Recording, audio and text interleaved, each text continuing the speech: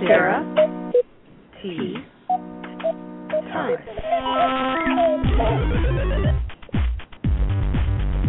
Weekly podcast with Sarah T. Go ahead, too. How nice. Welcome back, everyone, to another episode of Sarah Tea Time. This is podcast episode number 9. I am your host, Sarah T. Hello. Where every week on Wednesday you can find me for a half hour interviewing and chatting with people that I simply just want to know more about, digging into their creative process and just seeing what makes them tick.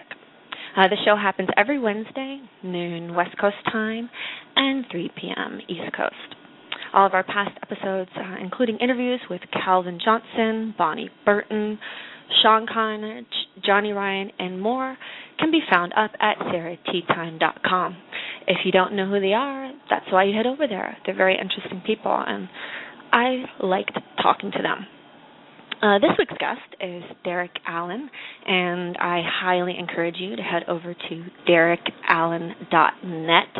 That's DEREKALLEN.net to dig into his musings and music and creative output. Look for his Tumblr, his Twitter, and, of course, definitely his SoundCloud for his production, as they all output some damn good stuff and authentic, including his own solo EP, which was released this summer. So look for that. Online in his Soundbite bio that's up on Twitter, credits him as the producer and engineer for Diplo and Mad Decent. Of course, he's much more than a few lines on Twitter, which is why I have him here today. So let's bring him on the air. Are you there, Derek? Yo. Hey. Yeah, what's happening? Thanks for joining me. Yeah, thanks for having me. It's always interesting I never know the enthusiasm levels of someone that I bring on the show. I don't know if they're going to be quiet. I don't know if they're going to be excited, but I like when somebody is excited to talk to me. So thank you. Yeah, no, thanks for having me. It's good to be on. Yeah. So I always like to figure out and just feel, where are you right now? Right now I'm in LA, where I live. I live in Hollywood, and I'm in my studio. I've got a studio set up here, and then we've got the Diplo and Mad Decent studio and offices, which is located in another part of LA in the old Beastie Boys studio, which is really dope. It's the old G-Sun building where they recorded Check Your Head up until, I think, right before Hello Nasty. They left the building and went back to New York. So, I'm here in my studio, and then I've also got the studio over there where I work, so usually I'm in one of the two. That's a pretty dope location, because you guys do shows there sometimes, don't you? Yeah, we don't actually put shows on, but the people that like there's a lot of people in the building, and they'll do big parties and events and stuff. So, yeah, it's really, really cool. It was cool before we got there, and then it's got a lot of crazy history. So it's kind of like the perfect space for us. It's like a positive graveyard of good vibes. Yeah, no, we're kind of like we feel like the next best like follow up from kind of that weird Beastie Boys Grand Royal vibe. We're kind of on that same like weirdo hip hop kids, punk rock kids kind of thing. So it fits us really well.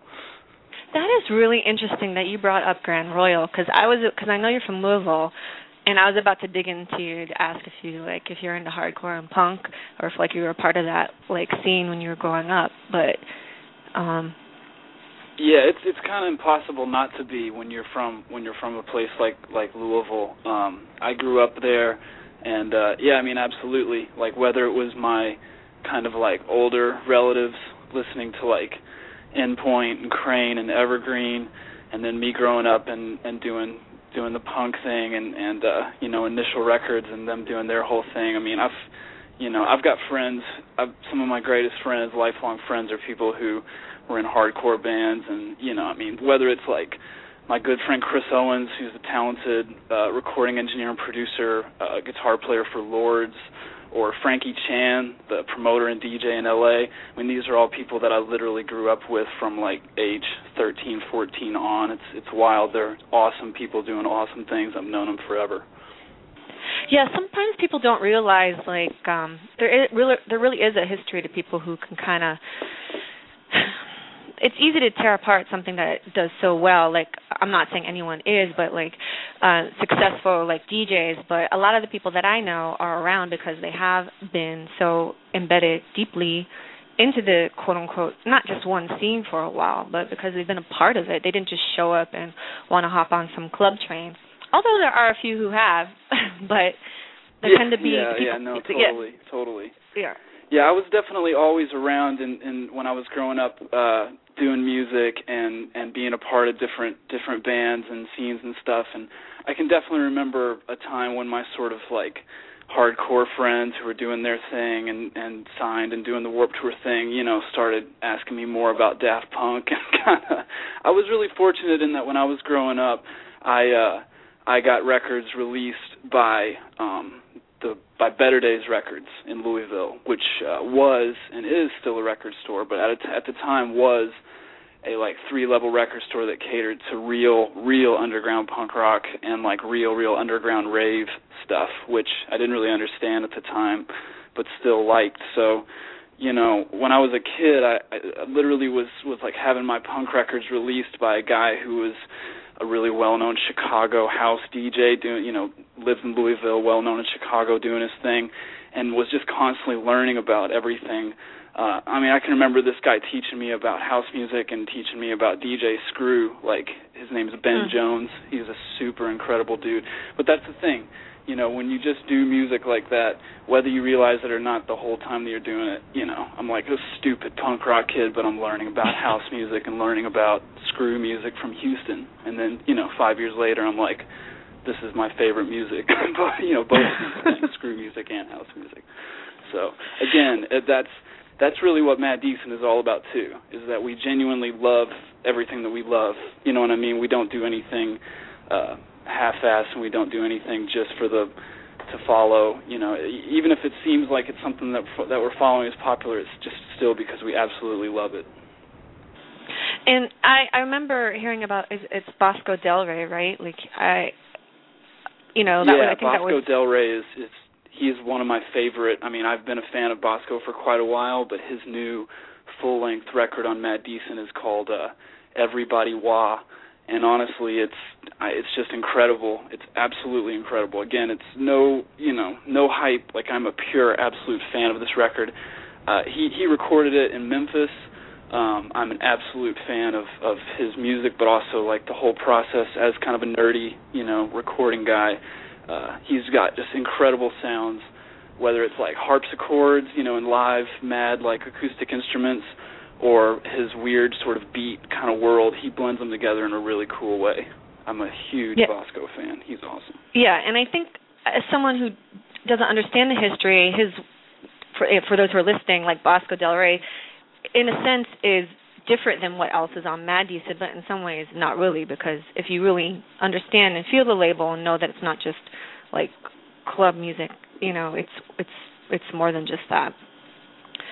So we've always tried to be, just eclectic and eccentric, but again, like just doing it naturally and doing what we love.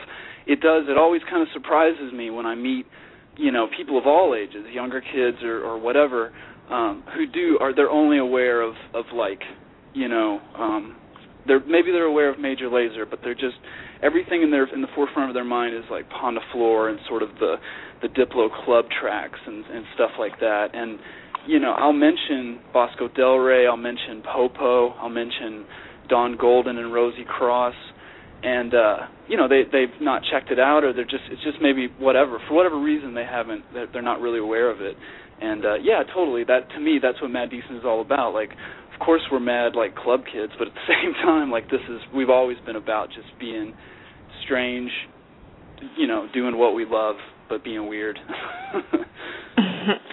Amen. Our new compilation kind of reflects that really well, I think. Like, for the first time, we've got this one package. It's a CD compilation that we just released this month in August.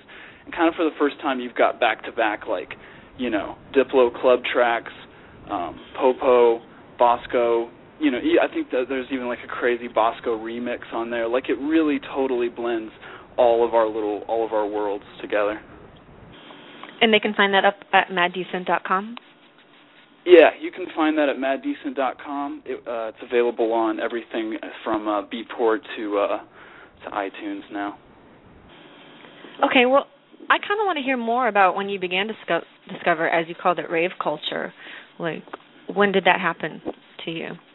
I mean, for me personally, it happened when I was a kid, when I was just doing the punk rock thing, and I just started to learn about the records and stuff. I went out, you know, a little bit at the time, you know, I don't know, in my opinion, from my perception at least, like at the time rave culture was sort of all that big, it's kind of like that big dick Technosaurus type massive sort of crazy, and I never really got too deep into the sort of show thing. I just got into the music and just got into the sounds and, like, you know, maybe owning some records and learning about DJing and stuff.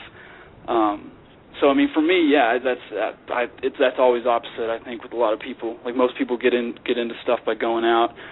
I mean, I was doing nonstop shows and doing a bit of touring and stuff, but, like, I never was fully deep into going out into the rave culture of the time. I was always just soaking it up through the music, through listening. So did you start out DJing, or were you producing, or how did that happen? Because it sounds like you were pretty young when you started putting records out. Yeah, I mean, I just started out playing in bands and eventually, like, making some records. And when I got a little older, I continued to do it, and then that sort of just morphed into kind of a combination of DJing and just making music, producing music with computers and stuff. At the time, like, when I started to think about doing it, was when some stuff had first become, like, really available. So it just was like a really natural process. Like, again, I always looked at DJing and making music and producing music or whatever. It's all kind of like one thing for me. Whether it's like sound design, musical sound design, you know, I think of it all kind of like under the same umbrella. So it wasn't, you know, I kind of feel like it wasn't until a little bit later that people started to loosen up a little bit. I mean, I don't know, maybe they did, maybe it's just my perception of it, but people started to seem to loosen up a little bit, and there started to be more opportunities for people going out and just having a good time and being more open-minded about different DJs and stuff. Hollertronics was a huge influence on that. No matter what, you know, that started a lot of open-mindedness in all sorts of different cities. People going out and kind of like checking out different music and just having an open mind about it.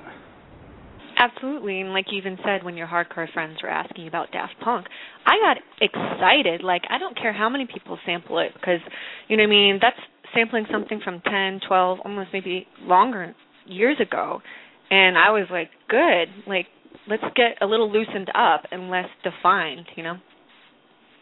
Yeah, it's funny because, you know, I have friends who were sort of heavy on that sort of Warped Tour circuit thing a few years ago, and I've talked with friends who are involved in it currently, and it's just such a different world, you know. I don't know, again, but it just seems like people get more and more open-minded constantly. I'm constantly hearing about these, like, huge chainsaw dubstep competitions between the tour buses, like, behind, you know, at the end of every Warped Tour, that, like, all these bands, they, like, sit around and just blow their brains out with dubstep all day, but then they go on stage and do their grindcore, hardcore thing or whatever it is. But I mean, I think that's cool, personally. I like that. I like the idea of people being really sort of dynamic between different things. I prefer the undefined life, you know.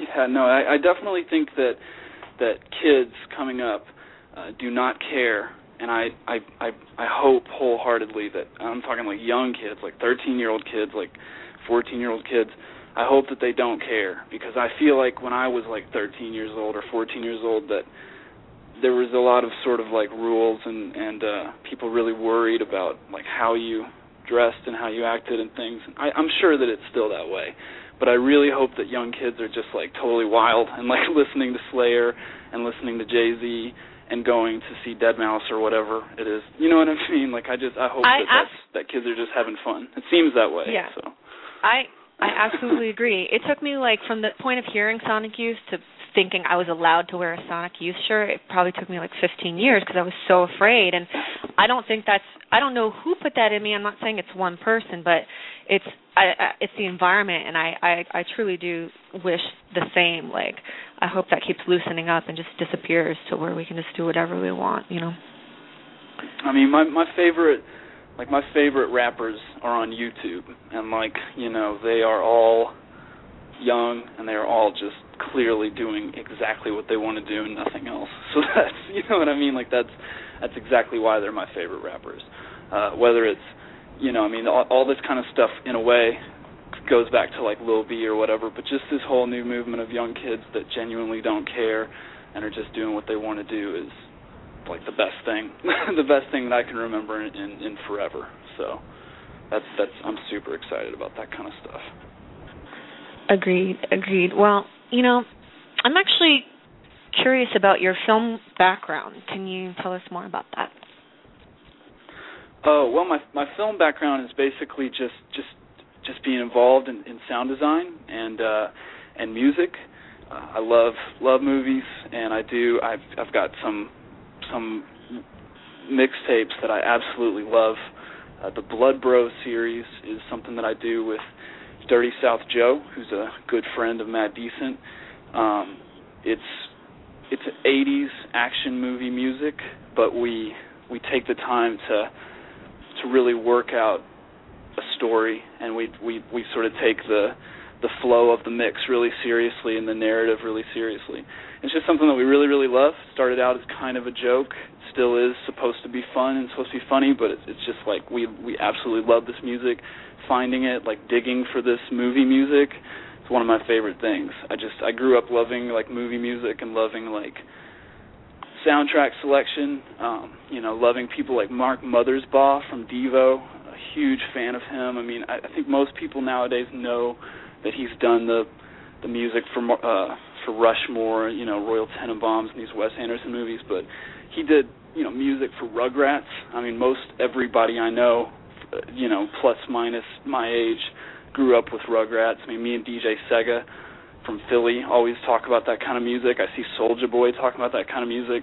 You know, that's Mark Mothersbaugh from Devo, and I love stuff like that. So, I mean, I studied sound design in film school, and I've been involved in some independent features, and it's just something that I love. I love movies, and I love creative sound design, but I also love the really good score and really good soundtrack selection. It's one of my favorite things in the world.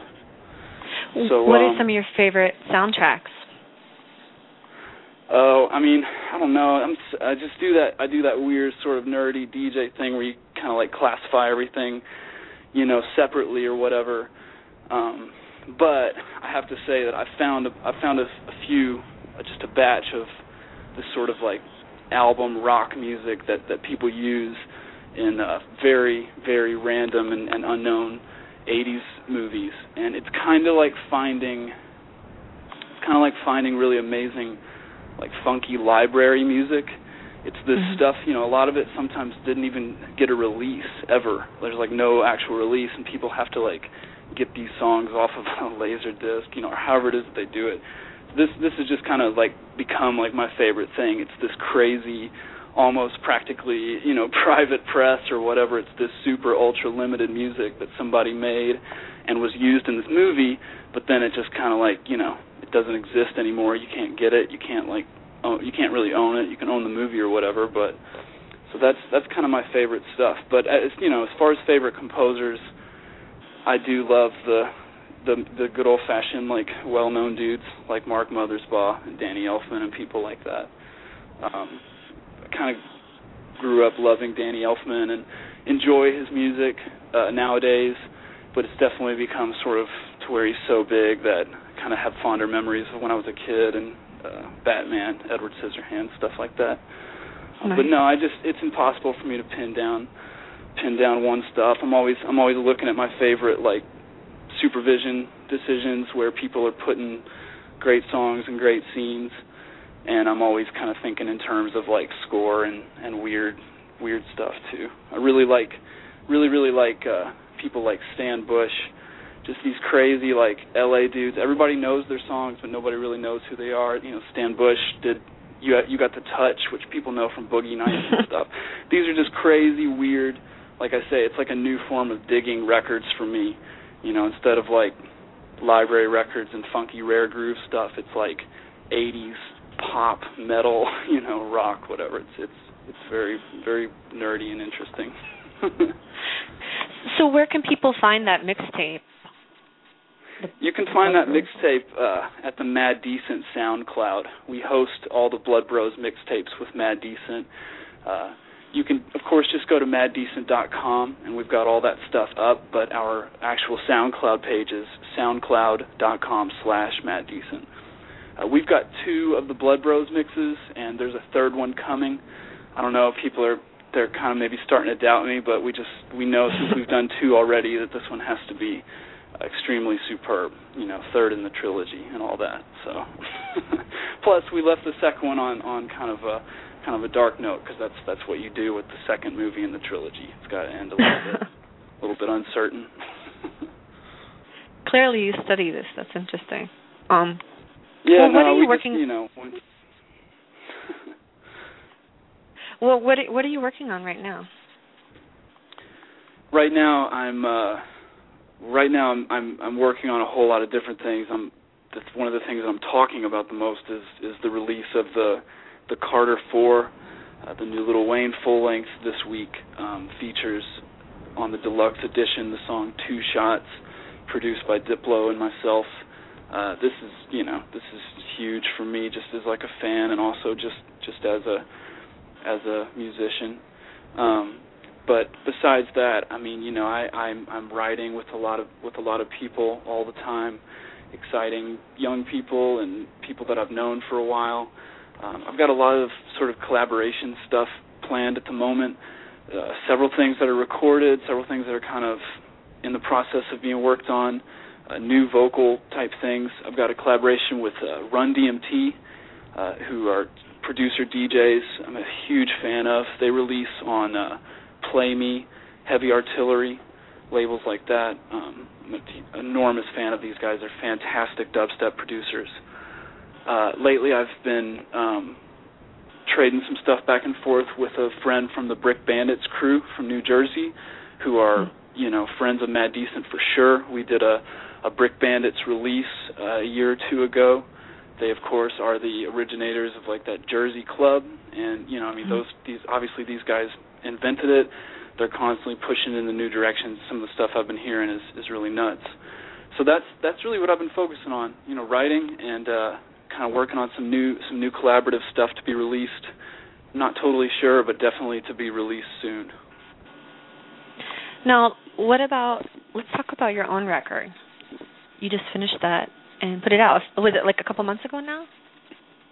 Yeah, I just released a solo EP on Mad Decent called the DJA EP. It's a 5-song vocal-based electronic record. I you know, it's rooted in dubstep, but I'm hesitant to just call it a dubstep record because I didn't really want to make totally dubstep. I kind of wanted to make like Phil Collins and Lex Luger like at a dubstep rave. You know what I mean? Thank you. Yeah, so that was my goal was you know, Phil Collins, Lex Luger on a bunch of drugs, and then, you know, the next day they wake up and they're like, wow, Fruity Loop sessions, I guess we'll put it out. But so anyways, I was really excited to do it. It was really cool, kind of personal thing where I got to kind of just flip my own kind of style and do my own kind of background with Southern hip hop and bass and just kind of this new school dubstep bass stuff. I mean, I listen to it all. I love it, whether it's like chainsaw, bro, step stuff, or whether it's the weirdo, you know, British kids with 808s and high-pitched samples or whatever. No, I love it all. So, like, I just am a huge fan of all this new bass music, absolutely. that I'm pretty happy that it's gotten a good response from some people that I absolutely respect within all sorts of different dubstep, bass, and even kind of drum and bass communities. So it's really dope. Everyone should head over to DerekAllen.net to listen to more of his music. I'm really glad you brought Phil Collins up, because I've been thinking about producers or musicians from the 80s that got just kind of clownified for whatever reason, but in reality, like, there's, like, either, I don't know if it's like the MTV video culture or whatever, that things kind of, I'm not saying Phil Collins became a joke, but sometimes when you bring him up, you know, like, people don't really take him seriously. I think he kind of became a joke. In right? a way, okay. he kind of became a joke. Yeah. Okay. Well, thanks. He's kind of like said in interviews that I became a joke, you know, in so many words. So I was listening to some of his, you know, like when he was starting to play around with the drum machine, like when anybody like bitches about like, oh, we have to have, you know, like analog or, you know, and I'm just like, what are you talking about? Like, if any musician was given the opportunity like 20 years ago to work with this stuff, they'd be psyched to do it. I mean, I believe in preserving and curating that era, but I mean, Phil Collins was like pretty smart with that drum machine shit. Yeah, I mean, I as usual with most things, my love for things comes in this sort of bizarre path that doesn't necessarily make sense to some people, but I mean, you know, Phil Collins is like, I don't know, he's like hip hop. You know what I mean? Like I can remember being a bit younger and seeing like, I don't know, VH1 behind the music type shit, and like, you know, hip hop people love Phil Collins, like his, you know, for over the past like 10, I guess maybe 20 years, like, you know, whether it's like Phil Collins and like Bahone, or it's, you know, like New York type hip hop producers and artists liking his music or sampling his music, there's just something about him. And yeah, I mean, it's funny, like, you know, he did kind of become a joke doing like Disney soundtracks and things like that, but if you look back, like, it's just kind of, you know, I don't know, it's kind of like cross-genre music that was incredibly popular. It didn't seem very cross-genre at the time, but I don't know, when you look back on it and you sort of read these things and you look at him using horn music in his early records and things like that, and using electronics and stuff later, it was, you know, it crossed over in weird ways. Lots of different people liked it, and I definitely heard more than a few people, you know, call it their guilty pleasure or whatever. I think it might be one of the most common guilty pleasures. So, and I'm seeing more and more new younger artists kind of just bringing up that sort of 80s, you know, vocalists that you know, Peter Gabriel, Phil Collins, whatever, people that just wrote and performed music without rules. Like their album would have live horns, and then it would have a whole song of just one drum machine loop and a DX7 synthesizer or whatever. So I think that's great. Again, that's what I love, is just the no rules and people just making whatever feels right and is like genuinely good. Amen. Well, on that note, we actually only have about a minute left, so Derek, thank you so much for joining me. Everyone head over to his website, DerekAllen.net, of course, maddecent.com for his production, output, and a whole creative community of people. So thank you so much for joining me, and I'm sure I'll talk to you soon somehow. Great. Thank you very much. Okay, thanks. Take care. All right, everyone, thanks again for joining me here at Sarah Tea Time every Wednesday. You can find future podcasts as well as this one and past ones all up at sarahteatime.com. Once again, I will see you next week. The weekly podcast every Wednesday, Sarah Tea Time.